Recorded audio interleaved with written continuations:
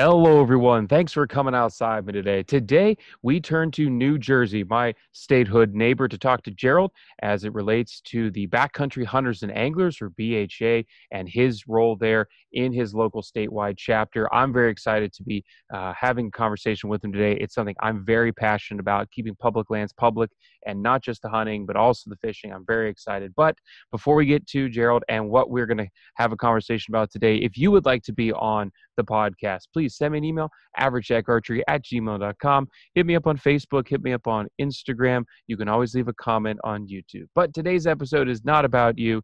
It's about Jared, and welcome to the podcast today, bud. I appreciate it. Great. Thank you so much, Nate. Thank you for having me. Anytime. I'm super excited. So go ahead and for the folks at home, introduce yourself a little bit. Give us a little bit of your background, kind of roughly where you are in New Jersey so people can kind of get that geography figured out, and then as well as your role in BHA. Sure. I live in my name's Gerald Moriello.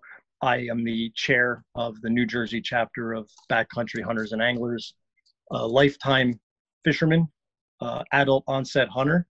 I live in the kind of the northwestern corner of New Jersey. I'm about 8 miles from the Delaware Water Gap, and I can throw a rock into the Peak West River, which is a really great trout stream that comes through New Jersey, and that's where our trout hatchery is located, and that empties into the Delaware River. So just to give you a little sense, New Jersey is long. We're about 200 miles long, and so this is very mountainous up here. Not what you normally consider New Jersey. Certainly not near the Turnpike. No. No.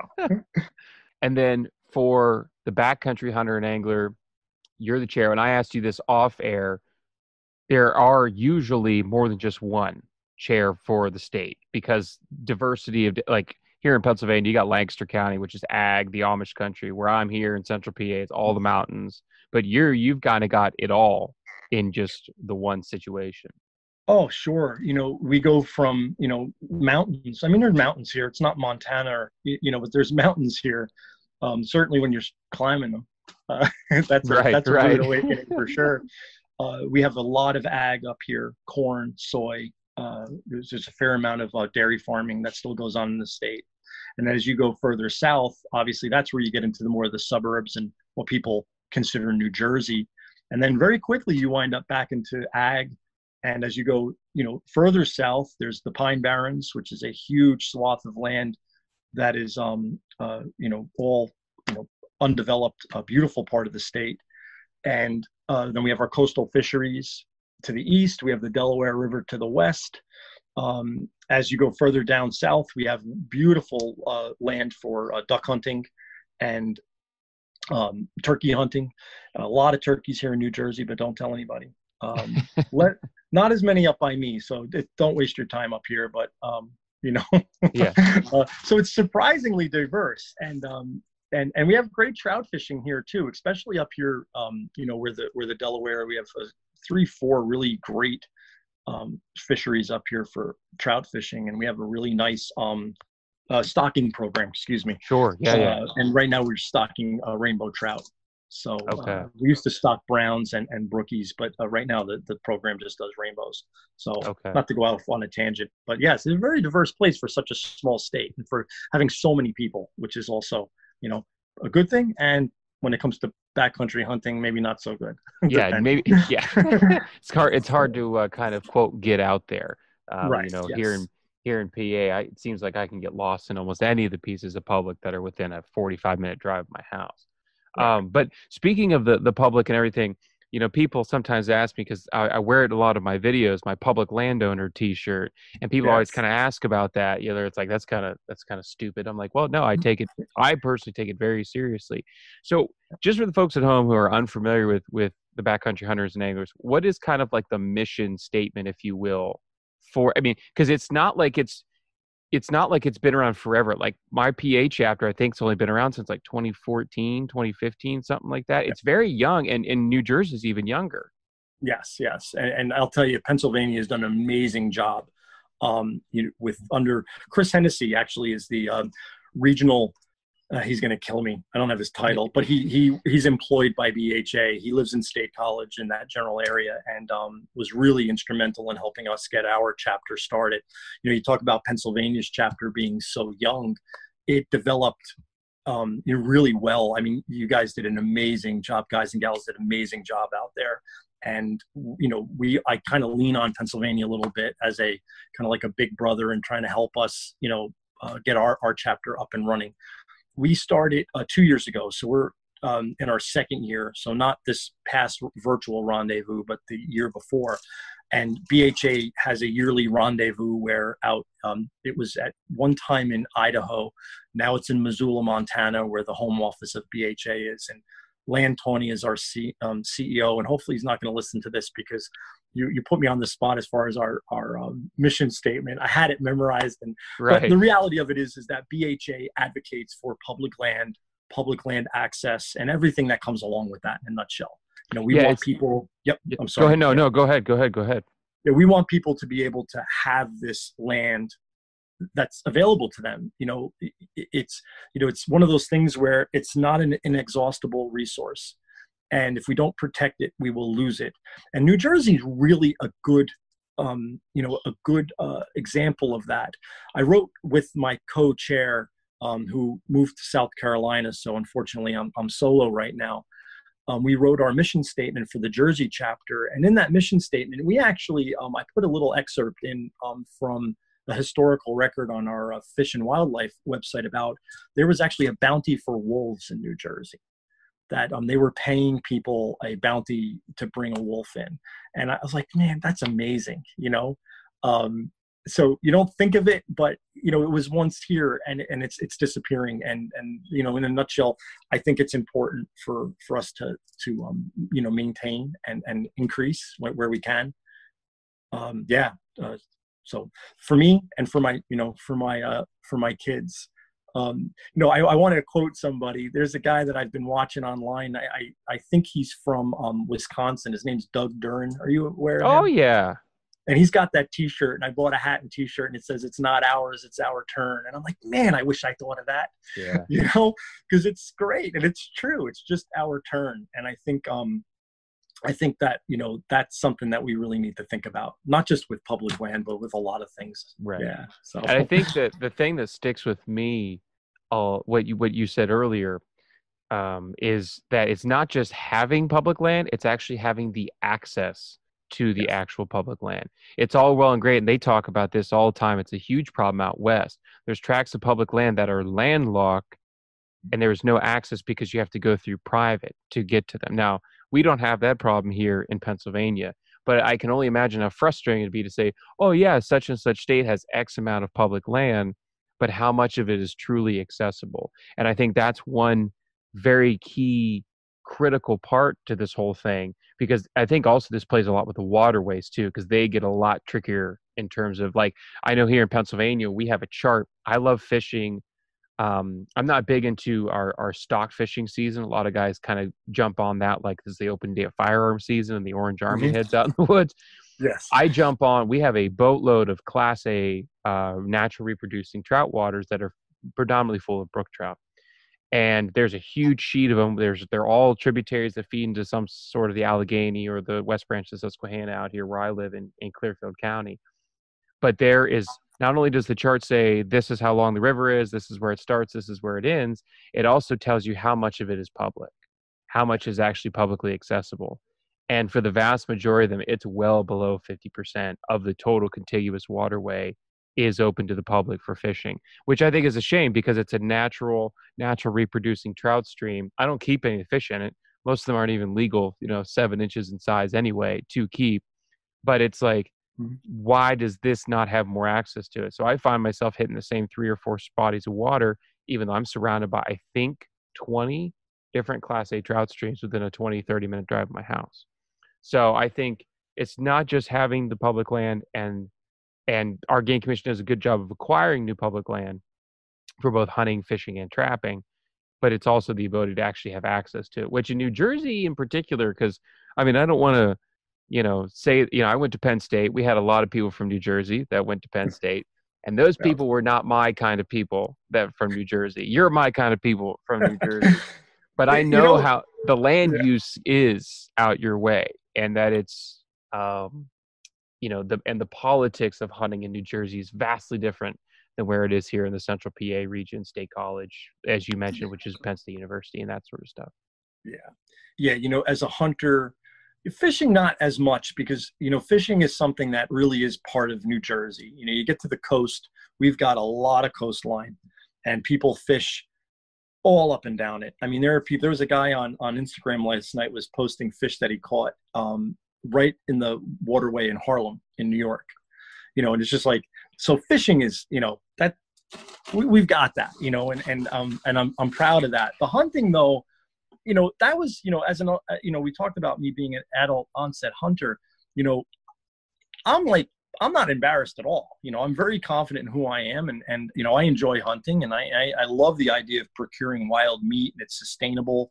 Our system, the North American model of wildlife conservation, is second to none.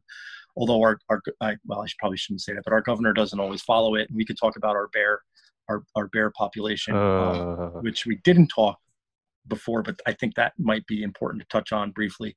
But the hunting thing, it is, I can go an hour and a half east of where I am, and there are people that never even thought about hunting. It's never even crossed their mind that it's even available in New Jersey.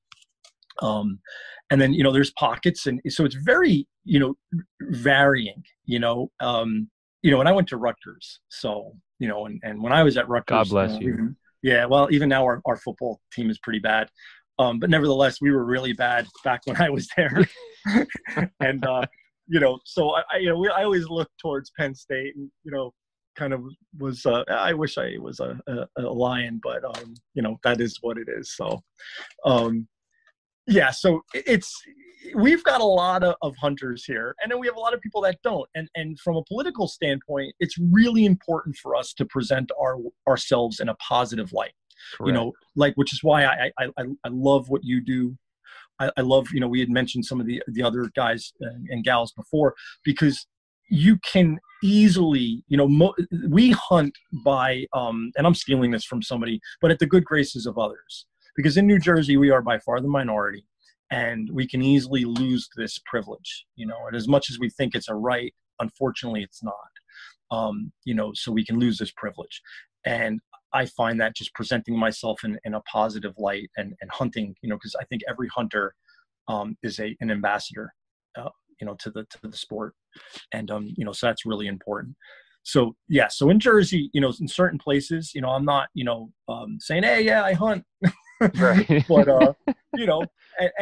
but, I'm a doctor, and, and some of I don't hide that I hunt. Some people like it, and some people don't. And, and one can say like, yeah, I shouldn't, advertise it. But again, it's who I am. And, if I was a golfer or a football player or a soccer player or whatever, I kind of think of it as it's just who I am, and like many people, Right.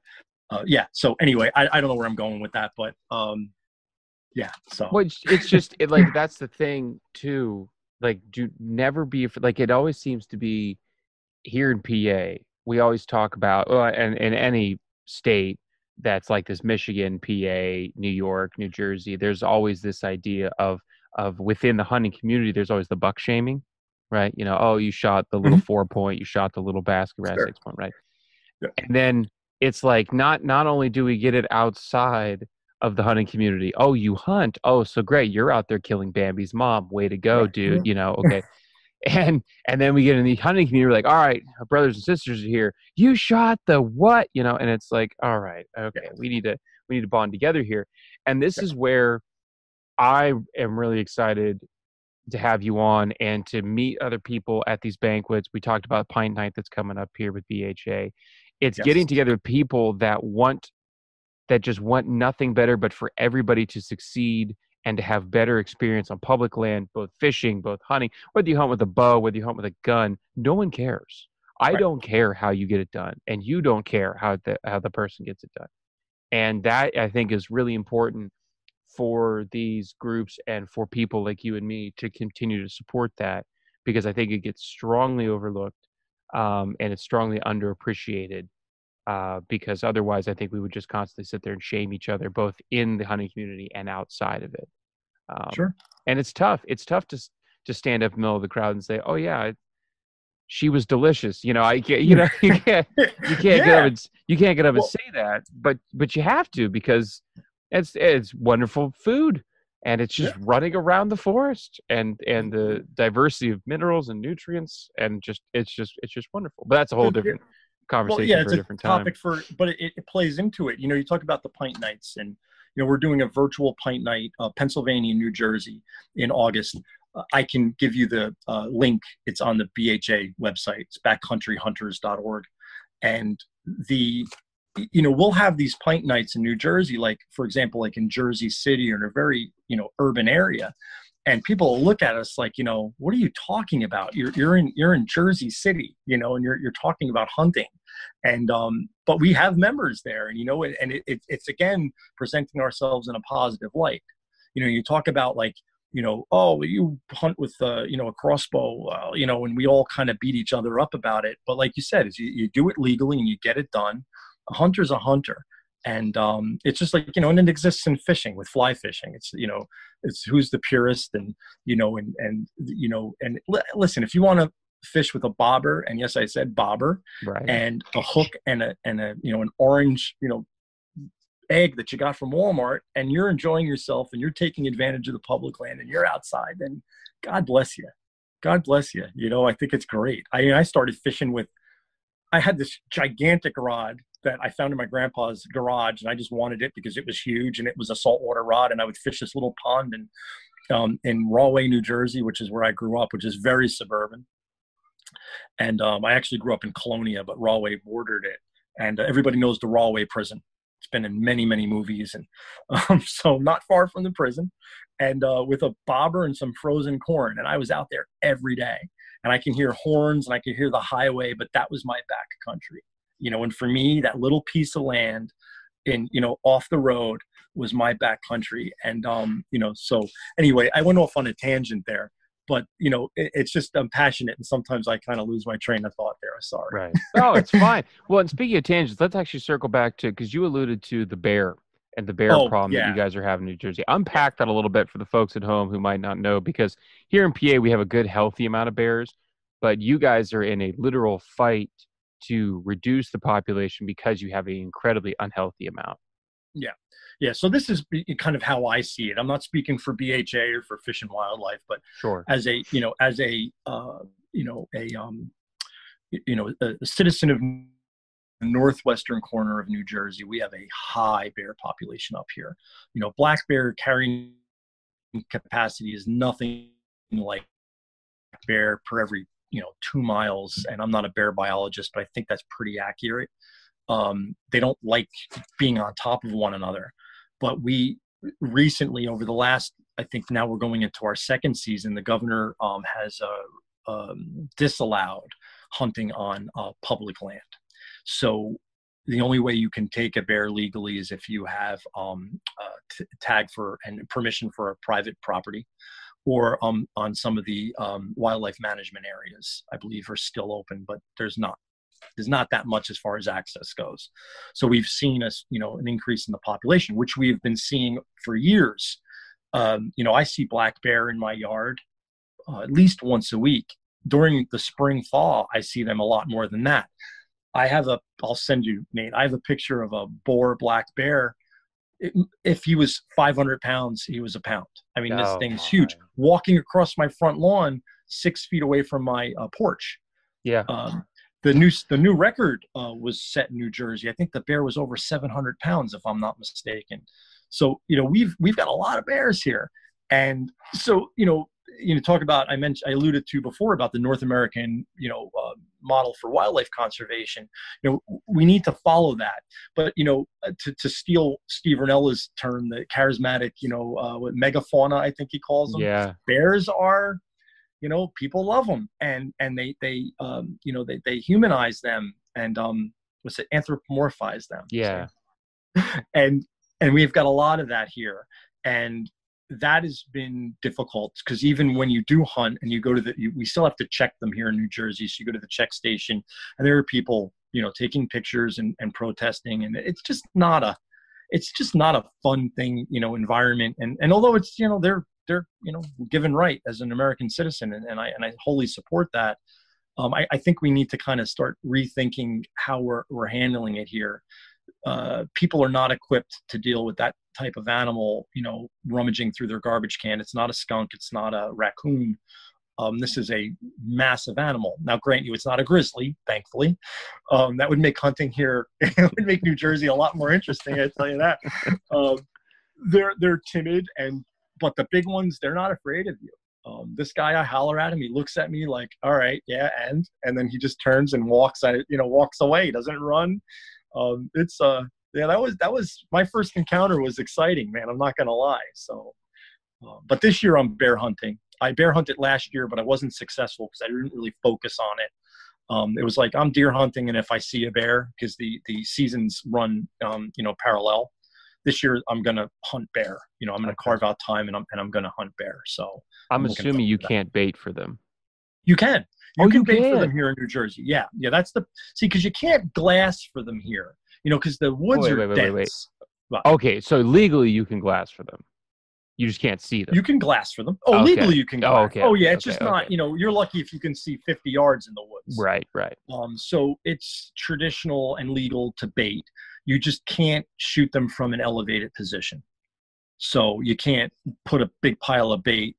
And I could be wrong on this, but I'm pretty sure. And again, I'm not a bear hunting expert, but I'm going to bone up on my rules and make sure that I follow them to the T. But I'm pretty sure that you're supposed to, if you're hunting over bait, it can't be from an elevated position. Okay. So there's some rules, and there's it opens with archery, and then there's some muzzle loader, and then the late season, which is in December, right around our shotgun week here in New Jersey, you can hunt them with a shotgun. Is the aside from all of the political ramifications of the inability to access to bear hunting, is the tag separate from your standard issue resident tag, and is it pretty expensive to get it?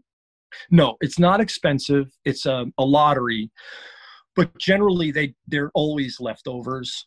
For the most part, there's only certain regions in New Jersey where it's even allowed, so it's not statewide. There's certain parts because they're not everywhere, but their range is increasing. But no, the tag's not expensive. It's separate. So with your regular license, you get an early archery tag. You get your buck tag for fall bow, winter bow, and then there's permit portions. This is where our law gets a little complicated. Then in the beginning and in the end, you can hunt anywhere. In the middle of the season, during the rut, and as you get into December, it's permit, and it's done by region. So there's zones, and it gets a little complicated there. Bear's a little easier. You buy the tag for the zone, and then you can hunt there. And there's a bag limit, and so there's some rules, but it's pretty simple. It's similar to how they run our turkey season here. It's done by lottery, and then you pick, and then if there's leftovers, then you can buy. Oh, your turkey season is by lottery. Yeah, we have a lottery here, but it does. It's gotten to some zones are very hard to get because there's a lot of turkey in New Jersey in certain spots. I'm not going to tell you where. And like I said, they're not. We got turkeys all over the place out here. Yeah, but they're actually a nuisance in some places. Oh, really? Turkey attacked my wife's car and damaged the door. The reflection, it was fighting its reflection. Yeah. So they're around. But they do it by lottery, but there's almost always leftovers. We talk about New Jersey. There's a lot of opportunity here. People are going to get mad at me for saying this, but our deer season's long. I think we're opening on September 15th. Up in Northwest Jersey, it closes the January 31st, thereabouts. And in some zones south and near the more suburban areas where there are a lot of deer, less access, unfortunately, those seasons will last up until February 15th. So we can hunt from September 15th to February 15th. Lots of opportunity. Yeah, lots of target-rich environment there. Right. This is just you and I talking, though. Yeah. Right. Right. So we're not telling anybody. No. But, you know, and all right, we don't have booners. You know, this isn't Iowa. This isn't, there are some big deer here, but, traditionally we're not, seeing these massive, bucks. But there's deer here. So anyway, yeah, that's good stuff. Yeah. It's interesting coming. Well, I also tack this on as well. I'm guessing that just like Pennsylvania, trapping is almost non-existent anymore.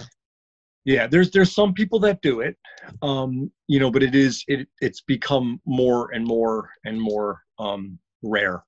Right. Yeah, I guess the reason why I was asking is because along with the bears, are you seeing an influx of other predator species, coons influxing, coyotes, etc., bobcats? Because that is something we have seen. I have seen more coyotes, raccoons, foxes, other predatory species in the past 5 years than I've ever seen before. Yeah. Well, for example, Nate, I've been hunting for 3 years, right? So I've seen 4 bobcats. Which is my father-in-law, who's my hunting mentor, my father-in-law Henry, was like, that's rare. Right. But I see bobcats all the time. Fox for sure. There's tons of fox. Raccoons are another. I have a friend that traps raccoons, and he says that he's seeing more and more.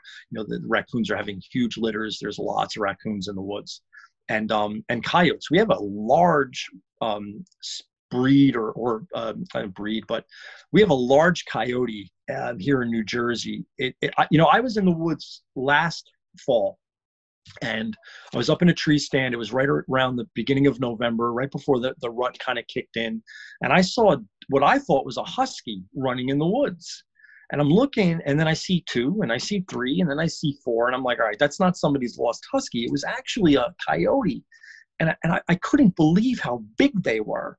And I was like, holy cow, and here we are an hour from Manhattan, and there's a pack of coyotes. Right.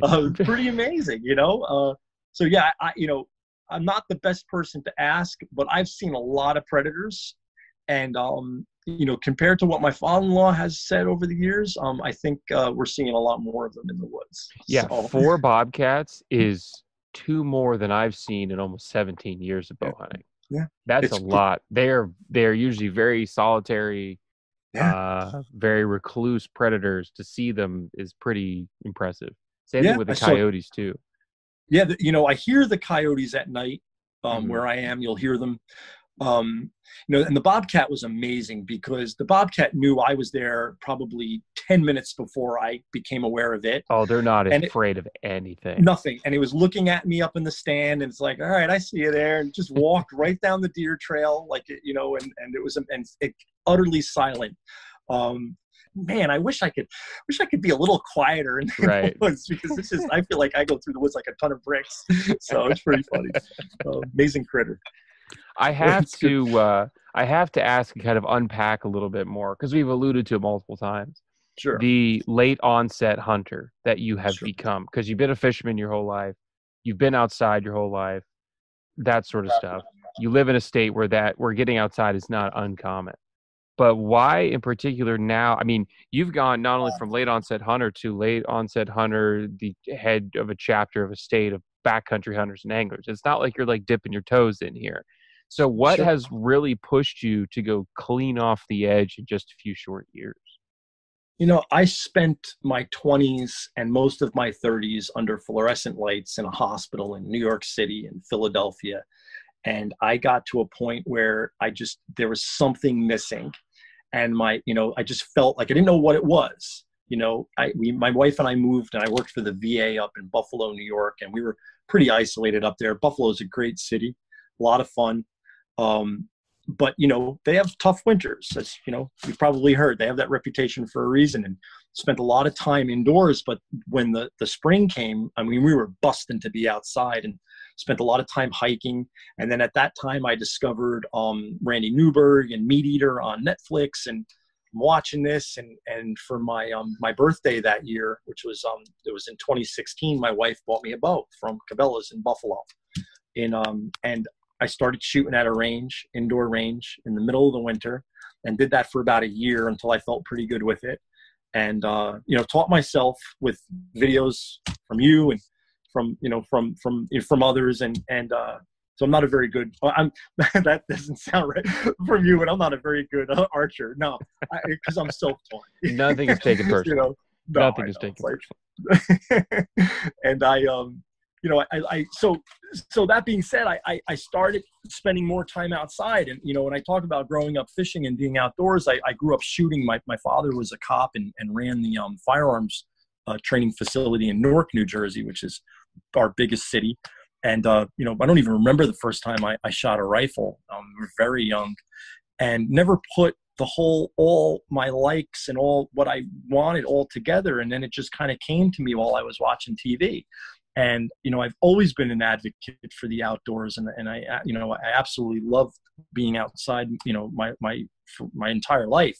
So it all kind of clicked. So I started calling BHA in Montana. And at the same time, a buddy of mine was calling, and we were calling and calling. And finally, it's not quite as, they were very receptive, but we were able to kind of pull it together and said, yes, we want a chapter here in New Jersey, and that I was willing to do what I could to get it started.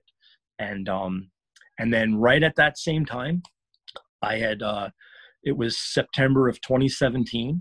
My mother was really sick and wound up passing away. And my father-in-law, as I was going through this, was like, listen, you did hunter's ed, you've got your bow, you got all your stuff.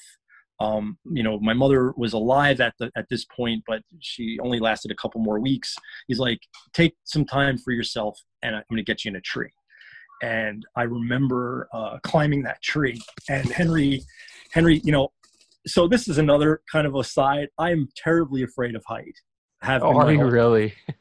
My father-in-law is a hardcore hunter. He doesn't have a stand that's under 30 feet. So I'm on this little platform, and I'm climbing, and he leaned into me, and he's like, it's all right to be afraid, and I had my on, and I was all, protected. He actually gave me my harness for Christmas, and he said, I don't want my grandkids to grow up without a dad. So that my harness was my Christmas present that year. So I climbed the tree, and I got up there, and I saw a doe, and I saw an owl that night. I'll never forget it. And it changed my life. It changed my life. And I think it'll change my children's lives. And I hope it'll change other people's lives, because, I think in New Jersey, we talk about, access, but it's not just access to land. It's access to the opportunity to a mentor. And what you guys are doing in Hunting Public and Catman, and I can go on and on and on, is just kind of, your regular guys sharing your passion. And I know you're not doing it for the money, man. No, we are not. We will tell you, we spend way more money doing this than actually getting it. Right. And, in this day and age, that's a rarity, where you're passionate about something and you just want to I just want to tell people. Right. So, and that's how kind of BHA kind of got involved too, because it's just like regular people, regular guys and gals, whether you hike or you fish or you hunt or whatever, it's just being outside, right, and being, just having fun, and enjoying what God gave us. So amen to that. Yeah, and it's interesting. I don't know if just because I'm a little bit kooky on the inside, not all of my wires are properly screwed down. Whenever I'm out doing something, I'll never forget it. But there's just one time where I'm sitting in my climbing tree stand. It was early in the hunt. It was an evening sit, so it was probably like 4:30, 5 o'clock, plenty of daylight out. And I had a red-tailed hawk come and land on a branch that was probably about 8 feet away. Huge red-tailed hawk. And I heard him coming because they're enormous. He gets on the branch. The whole tree seems to lean over. And he looks at me like, what are you going to do about it? I'm like, nothing, dude. You're just going to hang out here. And I watched him fly. He flew straight away from me, and just his sheer size of this bird. And I remember sitting there thinking, this is kind of how my brain works whenever I have any interaction in wildlife, is no one else witnessed that. Right. I'm the only person who just saw that, who just witnessed that. And that is so special to me, because that it's like that moment was designed just for me to enjoy and for me to witness. It's just so, and all that bird was doing was landing on a branch and flying away. It was just doing bird things. But anytime I see a deer and I'm not intending on shooting it, or I see a bear or I see a coyote and it's not within range, and I just watch it do what it naturally does, I'm like, this is the coolest experience of all time. And it never gets old. It never gets old. Watching an arrow fly down range and hit the target never gets old. I shoot every single day. dozens and dozens of arrows a day, and it never gets old. I hope it never does. And Yeah. that's the kind of passion that I like passing on to people, because that, I think, is, everybody is like, oh, it's for the meat, and it is. It's 100% Yeah. is for the meat. Sure. But literally, it's my own guilty pleasure of experiencing one of the coolest things to me, which is getting outside and enjoying the nature, shooting my bow. It's just all of that is stuff that I can only see in my perspective, in my moment. And I just want to keep sharing it with people as much as I can, because I think as soon as they start experiencing it and they start enjoying it, you can't let it go. My Yeah. granddad's 77 years old. He's experienced Lyme disease. He still rides motorcycles and plays That's golf, awesome. but he still comes out to camp to hunt deer every Thanksgiving weekend. And it's That's just great. like, he just can't get it out of his system. Yeah. And that's what I hope, that everybody has that experience and continues to do it, because I think it's so worth it. I couldn't say it any better. I do. And I think about you, and you talk about deer camp, and I hear a couple other guys.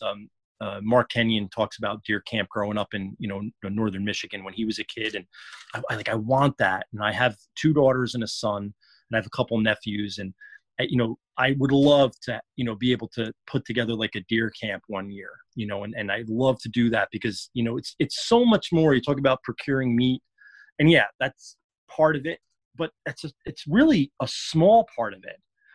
It's like you talk about the preparation and shooting arrows, and I know you shoot competitively as well, but it's that preparation, and it's something, it takes you to a place that really nothing else can.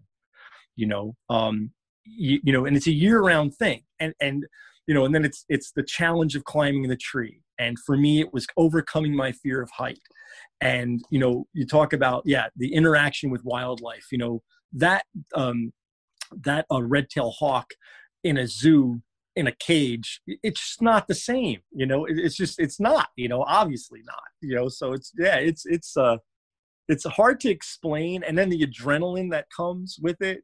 When I told you about that doe that I saw for the first time, right? It was a little doe, man, but it would have been like a 10-point, I don't know, what's a big buck, a 200-incher or whatever. Oh yeah, it doesn't matter to it me. didn't matter, man. If it's a fawn, like, I'm flipping out. And I was on the hooked. inside. I got a little taste of that, and it was like, man, I'm hooked. That's it. Now my wife has to deal. She bought me a sign like, well, we're gonna delay this marriage for hunting season or something to that effect. Something like that. Quite funny. Well, it's so funny, because like I always laughed at the Mossy Oak commercials. They're like, it's not a passion, it's an obsession. I'm like, just get over it. And then one year I heard it was a commercial. Jim Shockey was doing the voiceover, and the opening line is, "When I'm not hunting, I'm thinking about hunting." And I'm like, that's just, stop it. And then like 5 minutes later, I'm staring out my window at a red oak across the street going, I wonder if that's going to have a bumper crop of acorns this year. It's nowhere near anywhere I can hunt, but I'm sitting there with a pair of binoculars. Like, that's the kind of stuff, like, I'm already planning what weather patterns are going to look like in October, and it's July, and so it's like, that is the kind of all-consuming thing I don't think people understand about these people that like put stuff on YouTube, like the Hunting Public guys. Mm-hmm. They are the epitome, or Jonathan Baum from Catman. They are literally, when they're not hunting, they are thinking about doing hunting related activities in preparation for when hunting actually happens. And that's the kind of passion that I think. I want to be like their weird older 46-year-old friend. Dude, I just want to be their weird 29-year-old friend. I want to call and say, "Can I intern? My wife will divorce me. I want to be an intern, man." Hey, honey, I'm the sole proprietor of income for this family. I'm going to go leave and do a unpaid internship in the middle of Iowa.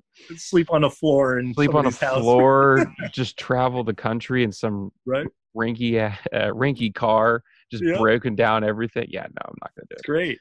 But anyhow, speaking of things that are broken, you alluded to being a doctor, and I want to touch on this before we close out today's episode. Sure. Yeah. You have your own form of social media and Trailhead to Toe, which relates to your profession, your actual medical profession. Yeah. So if you look it up, you're not going to see much, and it's kind of embarrassing. but my thought was, and it's been evolving over the last few years, is, I'm a foot doctor, and a lot of the questions I get, and I work with a lot of people now that are in the outdoors, whether hiking or trail running or hunting or whatever. And, I felt like there was a need there. And I started to evolve my practice more towards just keeping people, out in the woods on their feet, because you think about, what your feet feel like when you're in a tree stand all day. And now that I started saddle hunting, I've been working on different things to do with my feet, because I use a ring of steps now. I started using a Predator platform, which I love. I like the ring of steps because I can get closer to the tree, and I feel like I'm more part of the tree. I don't know, in my mind, but standing on those, those pegs for, 8, hours or however long I'm up there, I started thinking about ways of making my feet more comfortable.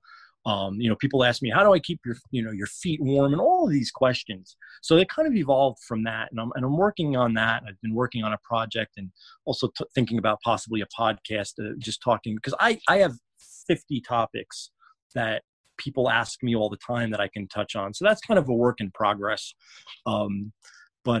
Yeah, so that's been a lot of fun, and I enjoy what I do. And you wouldn't think, like, I think I might be the only, BHA board member podiatrist. Because I always think of like a Seinfeld, and we tend to be the butt of jokes often, and it's kind of funny even, but yeah, I'm a foot doctor, and I don't have a foot fetish, so you could, if anybody, but it's just building everything. It's just building everything from the ground up. Like, I know, for example, that I have very heavy feet when I walk. Yeah. Like, I'm a very heavy-footed person. I'm like a freaking elephant trying to run. It's very embarrassing to watch, and so I try not to do it very often. But I know that is part of the reason why my lower back experienced issues. I know Absolutely. It's why. And so I can always be like, oh, my back, I had bad disc, but I'm just putting Band-Aid on a bullet wound. I have to watch. So when I'm walking around in school, because our elementary school is enormous, and we're in the farthest wing of the building, and I got to go across the building multiple times a day. It's all on tile, that sort of stuff. I'm very cautious. I wear hiking shoes, like brown suede hiking shoes, because I just can't I wear tennis shoes instead of dress shoes, because I literally was destroying my feet, destroying my lower back. And that, I think, is something that now, because the whole thing is going in deep, right? Hiking in miles, lighter, faster setups, this, that, and the other thing. And the actual, I think people are forgetting that you got to take care of your body in order to be able to do those things. I'm not saying you got to go be Cam Hanes. I mean, God bless him. The guy's in great shape. But you don't have to go out and do that. But in order to take care of your body, as you say, trail head to toe, if you will, which is a great play on words. It is, and it starts literally from the ground up. And I've taken a lot more onus on that ever since my back started going bad 2 years ago. And I am able to curtail a lot of my problems that I used to experience. So that's you cool. Don't realize, you don't realize. And when I talk about feet, and anybody that has any questions, absolutely free of charge. I mean, I love talking. As maybe you can glean from this podcast, it's trailheadtotoe@gmail.com. Just email me. But it's the right tool for the job. If you're going to be sheep hunting, out west, then that there's gear for that. There's shoe gear for that. And if you're going to be early season hunting in Alabama, and it's 95 degrees, there's shoe gear for that, and it's not the same boot. And you don't realize how miserable you can be when your feet are uncomfortable. There's been a lot of hikes and a lot of hunts that have been ruined from bad shoes or poorly broken in shoes or boots. So, well, thank you so much, Jared, for being on the podcast again today. I appreciate it, bud, joining us from New Jersey. And folks, for you at home, again, Trail Head to Toe, check him out on YouTube as well. Don't look there, man. Just email me. And I have a website. I was going to say, you have a website, right? I didn't know if there was other things. Okay. My YouTube video is embarrassing. Oh, wow. Do you do Instagram, Facebook, that sort of stuff? I'm on Instagram, Trailhead to Toe on Instagram. Yeah, check me out there. That's cool. Okay. Sounds good. Well, folks, check out Trailhead to Toe, as well as if you would like to be on the podcast again, send me an email, averagejagarchery@gmail.com.